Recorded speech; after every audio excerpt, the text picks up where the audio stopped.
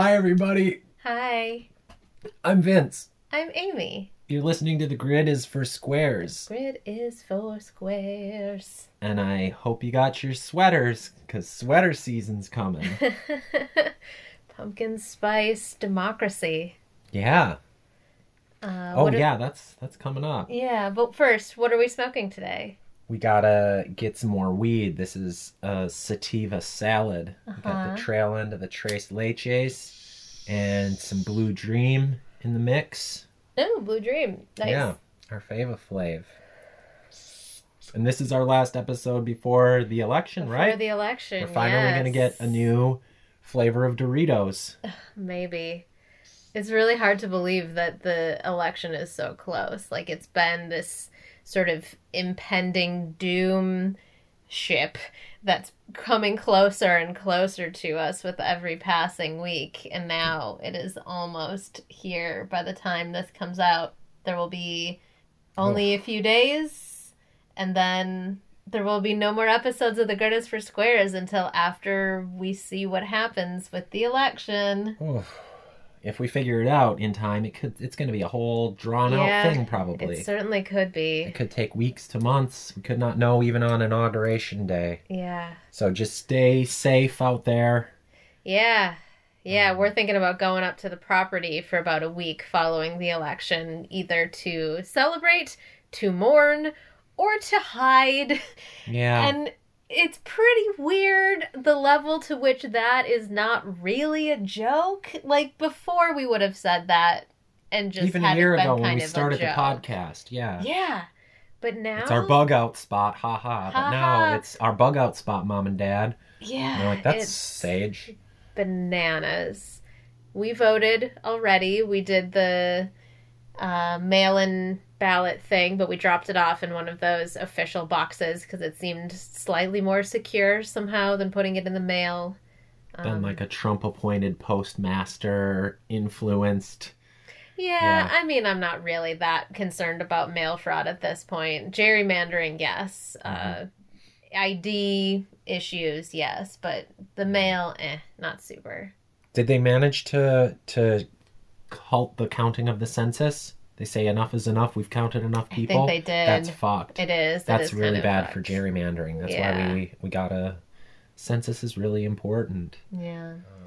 So, yeah, we'll see what happens with that. And the episode after this, we'll check in with you again. We might actually take a week off because we're going to, like I said, spend that time at the property. And we might need a little bit of a breather just to get our feet back under us after the election. But we'll see. Yeah, it also seems a little gauche to be talking about, our little corner of the world when, the kind of fate of the free world is in the mix. So, out of respect for the situation, I think we skipped an episode back in June, right? Mm-hmm, yeah. Skipped a week or 2 weeks. We're going to do that again. Probably. Yeah. Just don't freak out if you don't hear from us next time. We're okay. We're just bugging out, I guess. Yeah. Hope you're all bugging out and staying safe. Yeah. But let's get to a happier topic while we can. Yeah, today's episode, it's about our latest trip up, right? Yeah, which was mostly about one thing, digging. Can you dig it? Oh, we could dig it. We could dig it, and we did dig it. We did dig it. Yeah.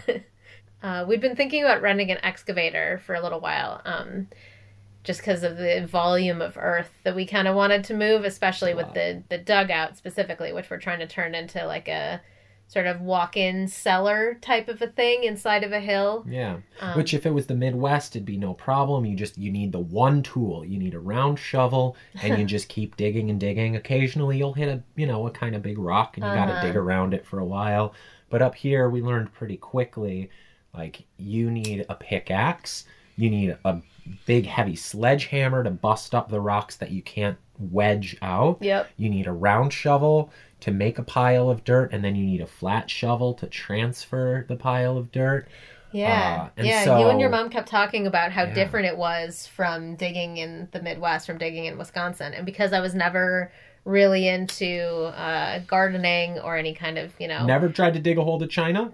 I mean, out at the beach, maybe, or in like a sandbox, but not in a backyard. I've never really moved any quantity of dirt before in my whole life. Yeah, it sucks out here. So, yeah, it's interesting that you, having had a lot of experience gardening and digging in Wisconsin with that good, soft, black earth, how different it is up here. For sure. So we figured out kind of early on there's only so much you can do with a weekend and realized, an excavator is really the way to go. Right. But then as we started doing research, you realize the excavator has finite limitations. Like, sure. If you get a mini excavator, you can get it into really tight places, but it still only has like a 1/4 yard scoop on the front. So for the dugout, it's perfect, but we were talking about doing a catch basin as well, and that you need a bigger excavator for. You always just need different tools. So we decided the other end of that is it's getting to be winter, and I don't want to rent an excavator in November, December, if it's going to be a strong likelihood of rain, mud. It's not really as workable. So we sort of reached this point where, it's now or never. We decided it's never. It's not this year anyway. Yeah. We aren't going to get it this year, but we... So instead we were like, let's just go buck wild with shovels. See what we can do by hand. And we sure did. Yeah. We dug so much, so hard. We were a veritable team of mole rats. Yeah. Little mole family we were. Really helped having the 3 of us on the job. Someone's always working the wheelbarrow. Someone's always busting stuff up. Someone's always shoveling. Yeah. I can't say I was like, looking forward to doing manual labor. It's not really my cup of tea. I didn't think it was anyone's cup of tea, but then you told me that you do actually enjoy it. We enjoy it. Yeah. Mom and I enjoy it. Yeah, but it's not really my thing. However, I am interested in measurable progress. And I've always been one of those like, well, if you want something done, you gotta do it yourself. Like, you can't expect anyone else to do shit for you. If you see a project and you want it to happen, you make it happen. So I picked up a shovel. If digging needed to be done, I was not going to be not part of the solution. I always want to be part of the solution. It's funny you mention measurable progress, because to me that's why the work is so appealing. You do so much planning in your life and talking and, all of that. You wish in one hand, you plan in one hand and you shit in the other and see which one fills up faster. But if you want to measure it in mass, if you want to measure it in volume, damn, we got some results. Yeah, digging, right? I guess, is one of the most measurable progresses you can make. Yeah, you got a blister? Almost. Okay. I started getting a blister. Well, you were wearing gloves. You were being smart. I was wearing gloves, yeah. But what was it that we dug? We dug a couple of things, but what was the big one, the one that we needed to do? The one I was most excited about, the one most essential, was the rain catchment. Yes. Digging down by the culvert. We dug out a catch basin.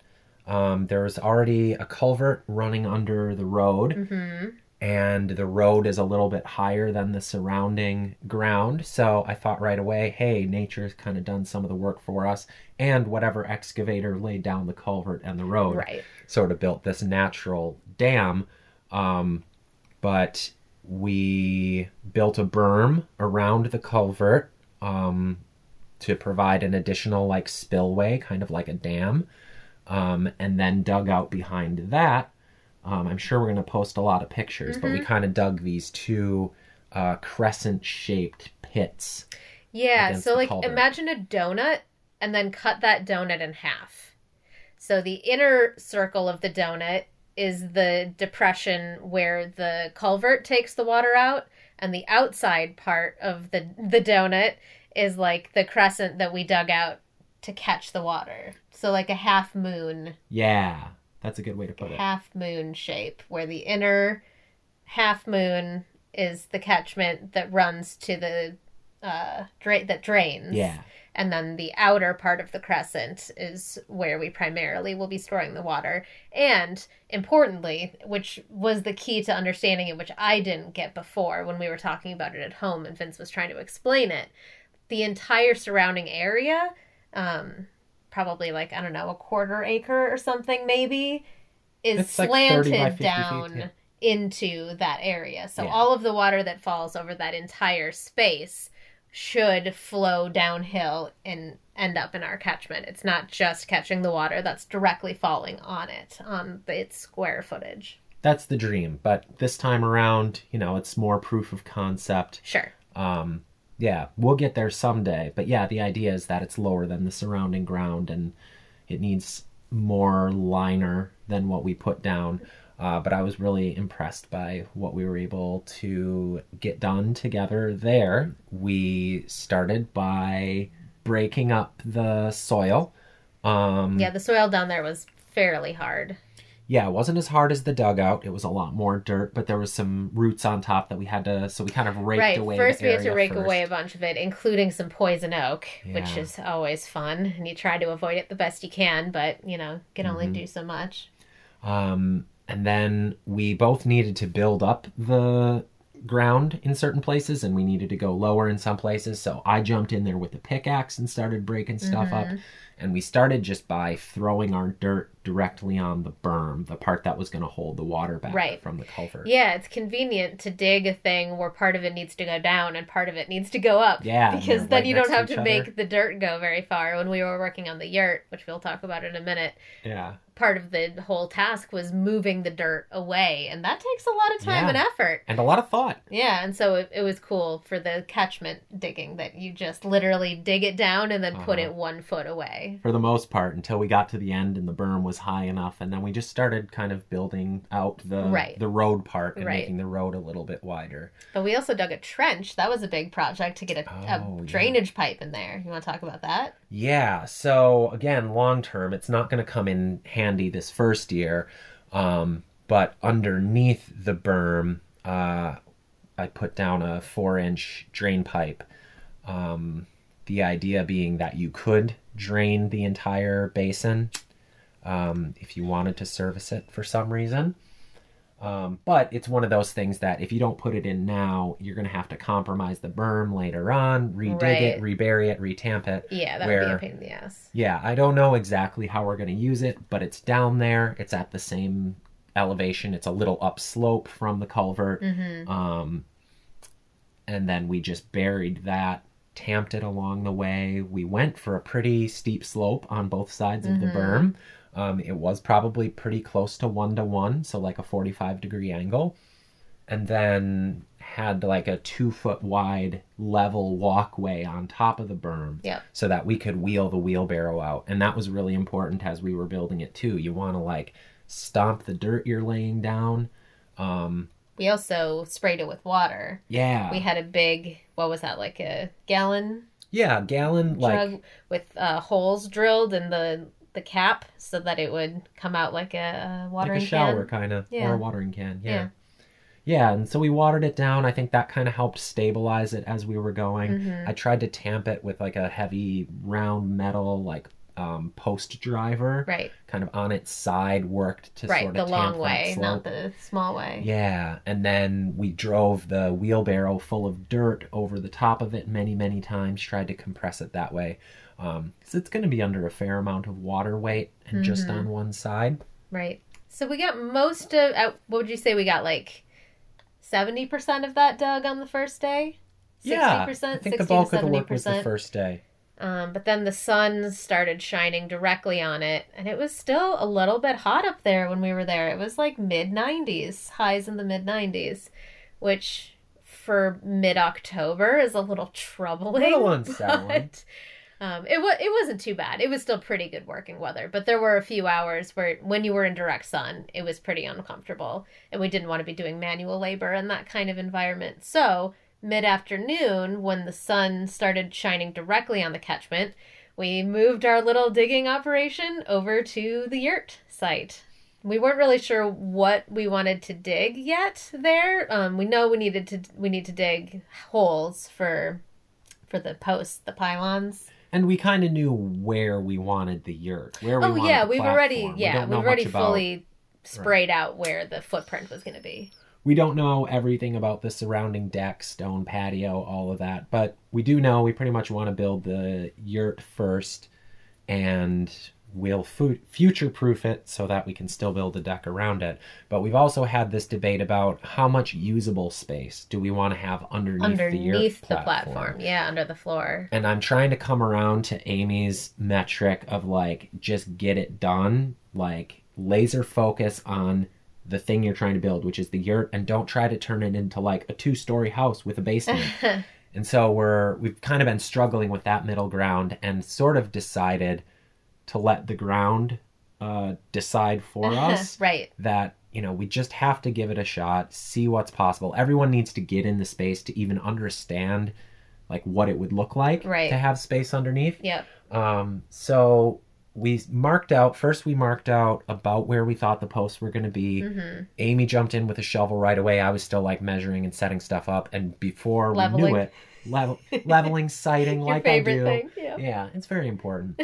But before I knew it, she, like, had the hole bottomed out, like, 2 feet wide and 2 feet deep. And I was like, this is going to take her, 40 minutes while I'm figuring out my stuff. But she just got it right away. What did you think of the digging? Yeah, it was a lot better up at the yurt site than it was in the catchment. It was pretty easy. Again, I don't have that Wisconsin comparison, like but what easier Midwest than was, anywhere else on the property, for sure. Very few rocks. So we got really lucky because this place that we have to dig a bunch before we can get the yurt in happens to be fairly soft dirt. So yeah, we went to town on it. Got our whole pad kind of level. We were thinking about just digging those holes, and then once we started, we're like, oh, let's just grade the whole thing. It's too easy. Why not? Yeah. So we just started chipping away at the hole, because the yurt is going to be on quite an incline. It's on a hill. There's a bunch of big boulders right at the back, at the top of the hill, and then it slopes down from there. The whole like a 1 way in 10 through the slope, site. maybe. Yeah. So if we want to not have 1,000 steps at the front of the platform, we're going to need to dig out the back of the platform to try to level the site out a little bit. So yeah, we decided, let's just go for it. Let's just start digging. Yeah, we got really good results. Ran into a few small rocks. This time around, instead of busting up the big ones, I decided we're just going to leave them in place, and they're going to become fixtures, and I'm really glad we did. And we got a picture of that one. Yeah. That was all the way buried, but still part of the same above-ground rock family. It looks so cool. It does look very cool. Especially when after staring at it for a little while, like you do, we were able to figure out, oh, it wasn't even there. It was from pictures. Looking at pictures, yeah. Afterwards, we figured out where the boulder, which part of the larger rock formation it had broken off of and fallen from. And how long ago that must have happened. Yeah, to get fully covered in dirt. It's fascinating, yeah. Yeah. And you do spend all day... Geology rocks. You spend all day digging it out and working right next to it, and then you grab a beer or a chelada, or, you can smoke a joint because you've been digging a, like, fire-safe circle around yourself all day. Right. And you just stare at the rocks for a while. You get to wondering about these things. Yeah. So... Great progress on how many cubic feet or yards of dirt do you think we moved first at the yurt site and then in total with the catchment? We'll go back to the berm and the catchment. At the yurt site, we moved a solid cubic yard. That's it? 27 cubic feet. I guess that's a lot. Cubic space is a lot. Okay. I don't want to undersell or oversell us. And at the catchment, maybe 2 cubic yards. Okay. That's including the trench that we dug and then covered right back up again. We moved it. Yeah, we moved. We didn't displace it, I guess. Right. We did put it back where it was. Uh-huh. Yeah. It seems sort of Sisyphean when you put it that way. But that's life. Yeah, 3 cubic yards total is nothing to sneeze at. That's a cubic yard per person. Yeah. Yeah, and that's 27 cubic feet, or I'm not going to be able to figure out cubic inches, sorry. Oh boy, yeah. Yeah, I could look it up. Do the math at home, friends. Yeah.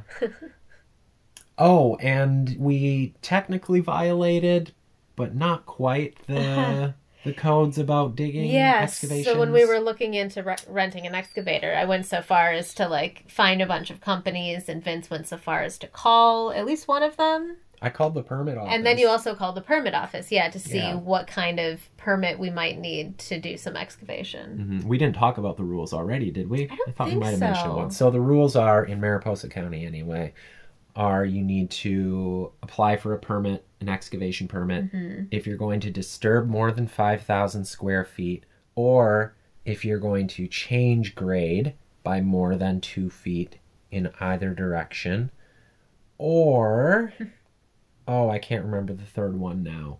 So if we displaced 2 feet down and put it to the side, making that 4 feet total from nadir to peak, does that count as 4 or 2? I think technically we're still in the clear. We're still legal. We didn't change existing grade. It goes by like what the existing grade was. Okay. You can't change it by 2 feet plus or minus. Yeah, you can go up or down 2 feet. You can have two spots right next to each other, up one of which is 2 down? feet down and the other one is 2 feet up, and the difference is 4 feet between them. That's okay. Cool. So I don't think we technically violated it. And when you're digging by hand, it seems like it should be legal in any capacity to dig with your own 2 hands on your own property. Yeah. And I mean, they're not coming for people running illegal Airbnbs. They're probably not going to come for some crazy people at the end of a road, like you dug a little bit too hard with that shovel, sir. I got my tape they measure. got bigger problems. Yeah. We're in a pandemic. Yeah. Don't worry about it. Sorry, we dug some holes. But then we covered that up with plastic and weighed it down. Oh, yes, the catchment. Yes, we finished it in a sense. We put a finishing on it. Plastic. Yeah, I didn't think we would get as far as we did, and I was really pleased with how much progress we made on it. Yeah, we put that finishing layer of plastic on it, which even if it doesn't catch the water from around it, it will catch everything that lands on it. You want to do some quick math. It's a 20 by 25 sheet of black plastic. So for every inch of rain that falls just on the plastic, that's 300 gallons.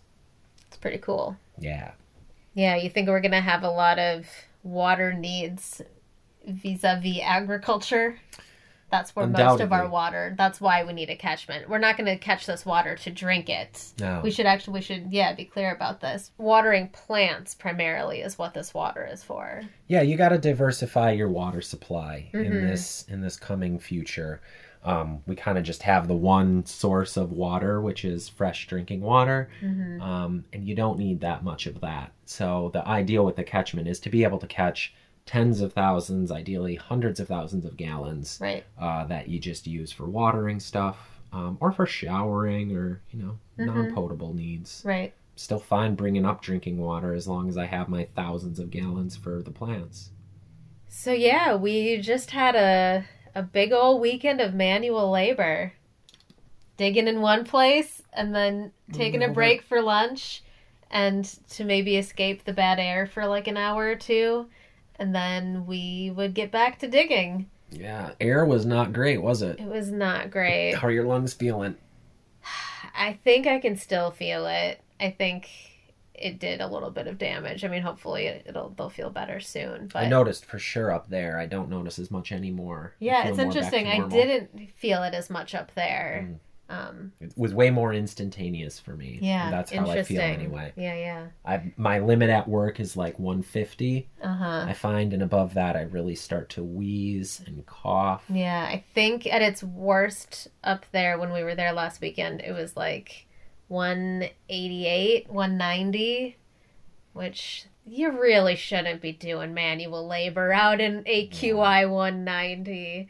And we didn't. The times of the day that it was the worst are like right in the middle of the day, so we would take our lunch break in the bus.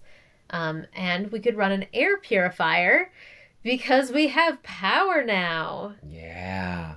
That's been a major game changer. Yeah, it's really changed the way that we think about the property, I think. Yeah. Like the kinds of things that we can do. Refrigeration. We don't have to schlep coolers around to shady spots every 20 minutes. It's too bad we didn't have now. It in the heat of the summer. It would have been really nice to have but that. It's there now. Yeah. And solar panels to keep it going. That was really exciting for me. A huge step towards sustainability that, now we can keep everything we bring up cool, frozen on one side, cool on the other. You can set the temps. But then during the day, just a modest folding solar panel, 200 watts at peak, Ours, it peaked at like 120 during the day. But it was enough that we were there for 2 whole days, right? And we generated more power than we used on our second day there. Cool. Yeah, to be like brutally honest, the bus is a little bit more chaotic and a little less of like a living space than I was hoping it would be. There's not really anywhere to sit or hang out, but like it doesn't even matter because having solar power on the property is such a game changer. Like we wouldn't have been able to do that on our own for like a year at least. Major investment, yeah. So, I mean, it doesn't matter that the bus is full of boxes. We have solar power now, and that is more than enough to justify taking on the like caretaking of the bus, because there is some caretaking of the bus. We gotta turn it on every time we're there. We had to connect the battery and turn it on and ran it for like 20 minutes. Yeah. But it is moving fun. the solar panels around, making sure that the big battery is in the shade, but the solar panels are in the sun. Yeah, that's a little tricky. Warding off rodents. That was a big project. Yeah. I'm glad you kind of spearheaded that this time. We had a... Yeah, so we've been having mice and rats around since day one. Because of course we are, you know. But now that they've started getting into vehicles, it's becoming an actual problem. Like, Vince's mom hates rodents. So she has very strong feelings about dealing with the mice and rats on the property. For me, it's like, they live there. They're kind of cute. They don't instantly repulse me. I find them kind of cute with their little noses, their little hands. Any animal with little hands. And generally speaking, I'm in your camp until they start chewing wires. But then they started making nests in the van's engine. God. And now we're worried that they're going to do that to the bus engine. So I'm like, ugh, shit. Okay, now this is a real problem. What are we going to do? Vince, unbeknownst to me, had taken a stab at a solution that he learned about from like one of his uncles or something. Yeah, I heard some people say you can put antifreeze like in a cup on your engine block. That's kind of cruel. Yeah, because it takes like 24 hours to die from drinking antifreeze. Yeah, it doesn't work its way up the food chain. Why? Right? It doesn't do that. It's not like poison. So if a snake or a hawk ate one of the mice that had eaten the antifreeze, the predator wouldn't be in danger. They would be okay. But all the same, I was like, okay, it feels extremely like against the principles of this property, or to like live in harmony with nature. Yeah. And now we're leaving out antifreeze for wild animals. Excuse me? Yeah, not cool. And it's in the engine, so like only I think the rodents could get up there. It's not like anything else could get at it. Right. But the whole idea made me extremely uncomfortable. I just really had a very knee-jerk reaction against it. So I was like, okay, well, in that case, what is the solution? What is the more sustainable solution to this problem? Because I do recognize that it's a problem. And apparently rats and mice are really sensitive to smell, and they really hate peppermint and cinnamon.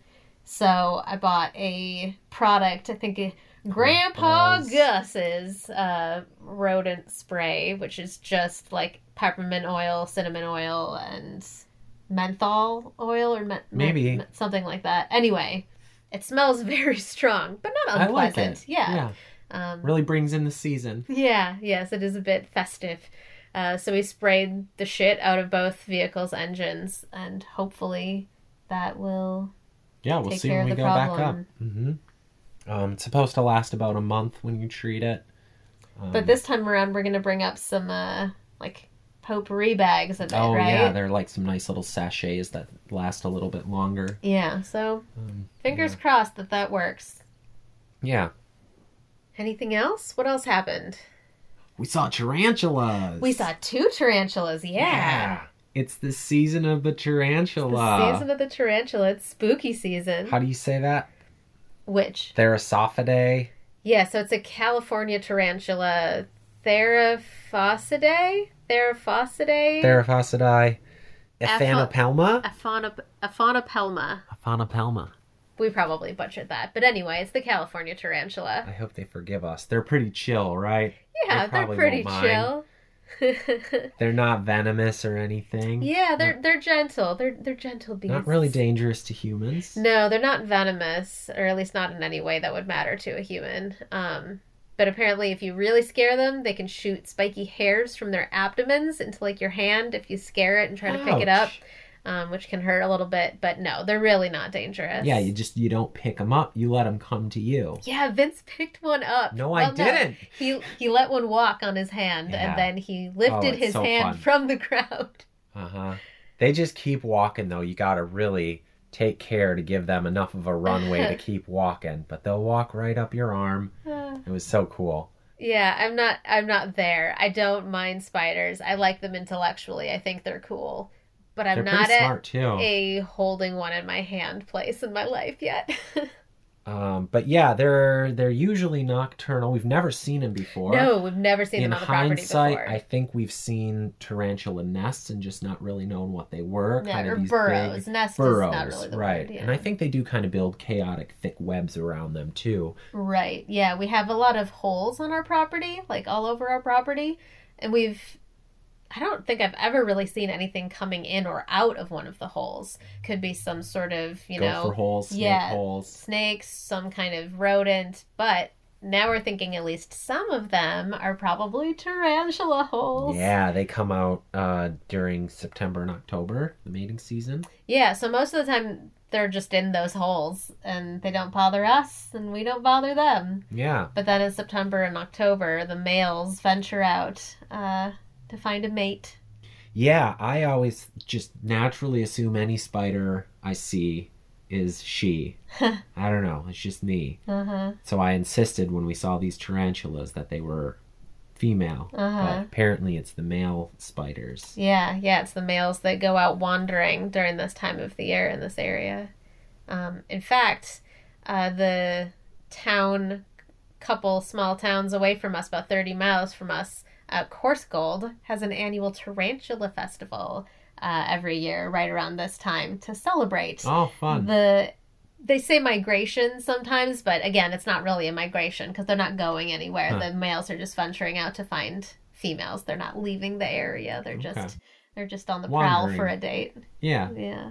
All right.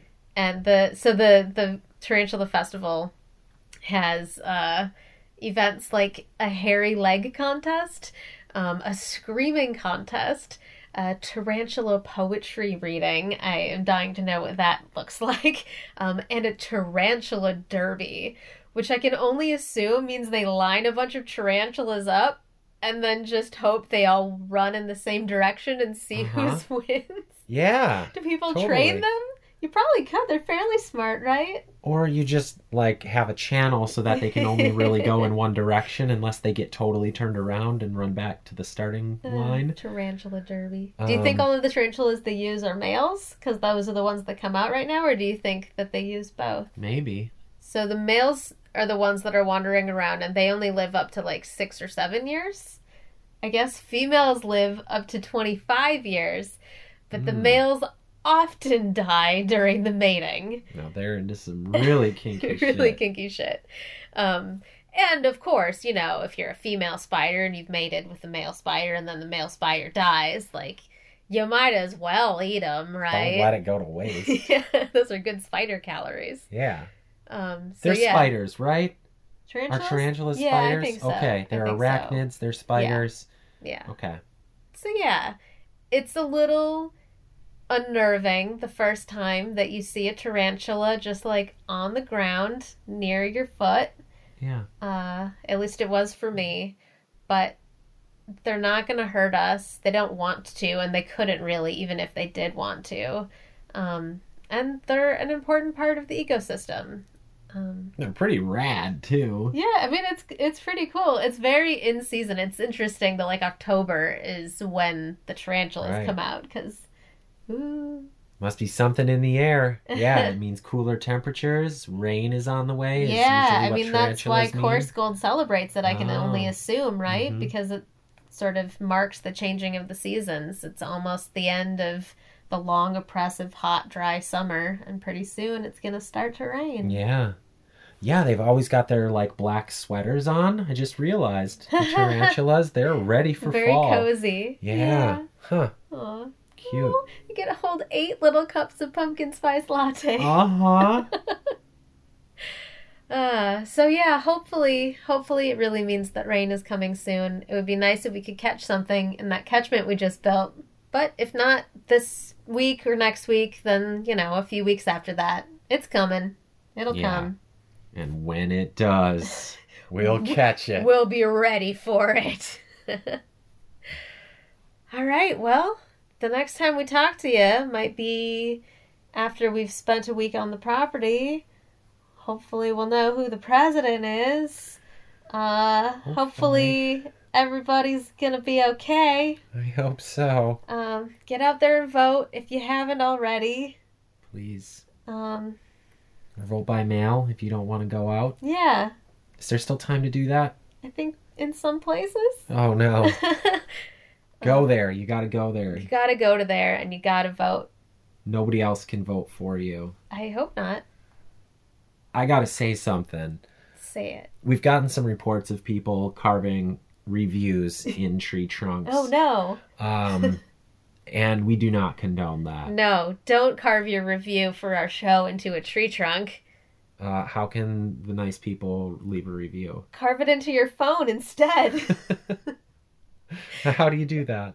If you enjoy the show and you want us to leave us a nice review so other people can discover the show and listen to, that would be super appreciated.